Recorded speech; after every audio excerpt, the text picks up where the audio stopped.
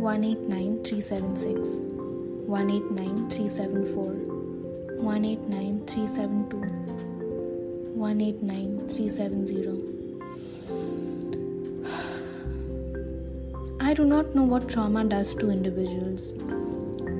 I've noticed changes in the behavior of people. I have also noticed how individuals try to cover up and how exhausting it gets to pretend to be fine.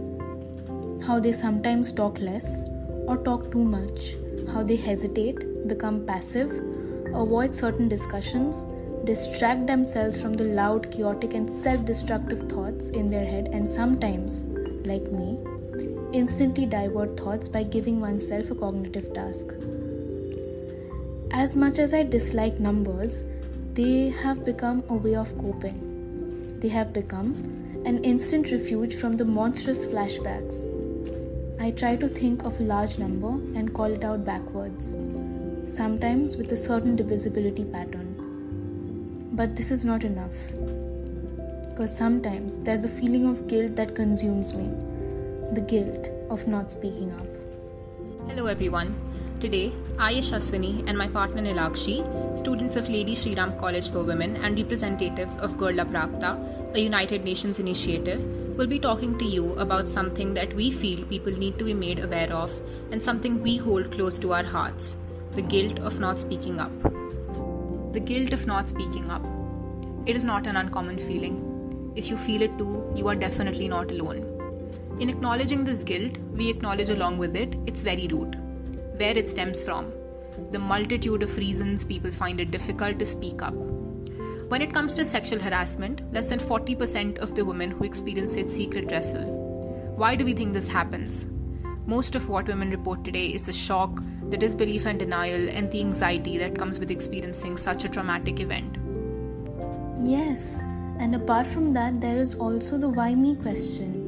Often women tend to blame themselves for certain traumatic episodes. If we are talking about sexual harassment, there's also this self-sabotaging question where a woman thinks about why she was the chosen one. Did she do anything to lead them on?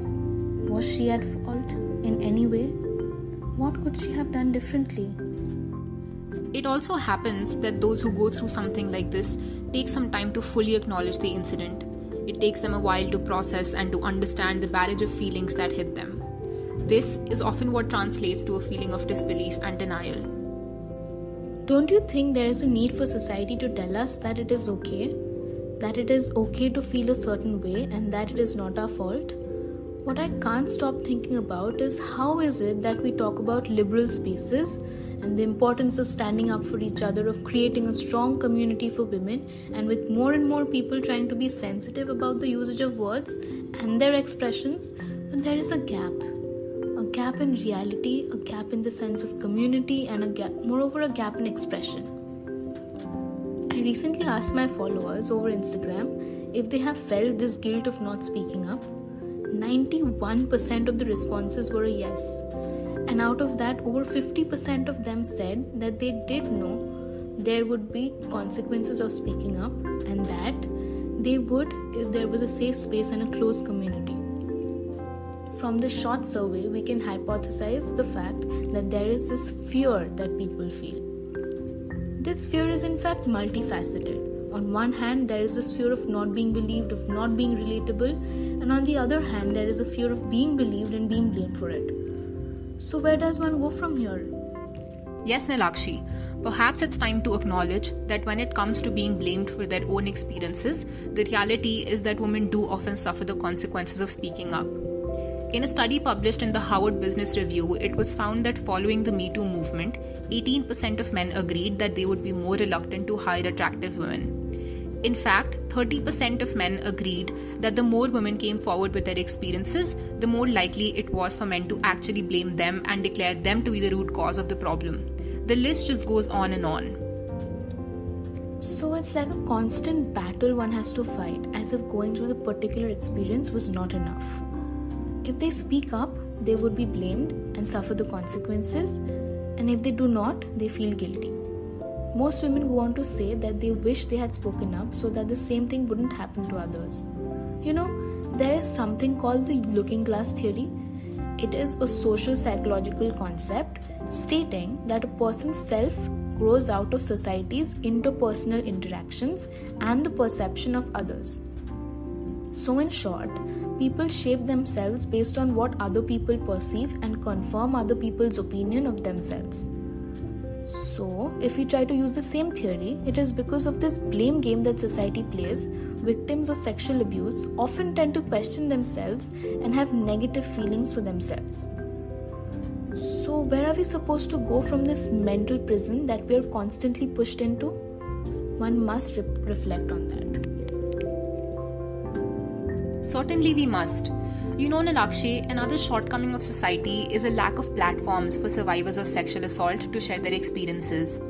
This is in fact one of the biggest reasons why people decide not to speak up. What's more is that there remains to this day a lack of knowledge about what constitutes sexual harassment even among the most educated women of our society. Often they are unaware of when that line is crossed, and sometimes they may not even see it as a threat. That is right. There is a need to be empathetic. So, a few things that could be kept in mind should include asking before touching or hugging a survivor. A simple, "I am so sorry that this happened to you. Is it okay for me to hug you?" can go a long way.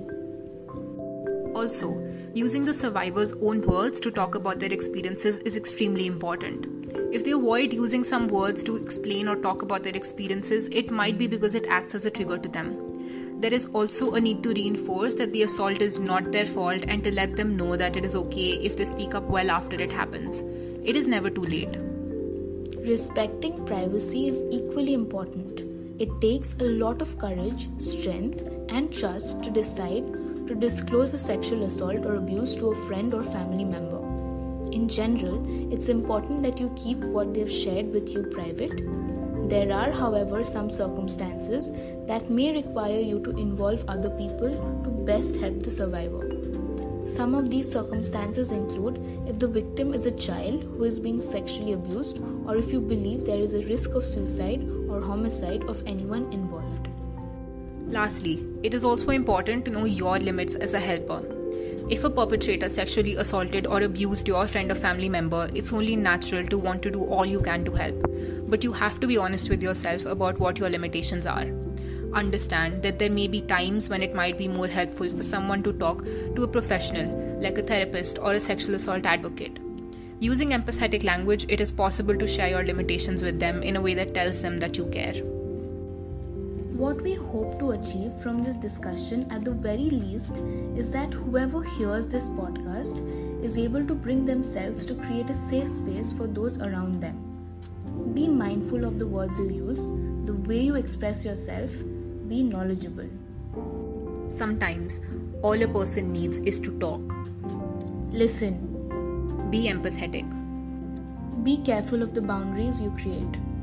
By doing something as simple as this, you might be creating a safe space without knowing it.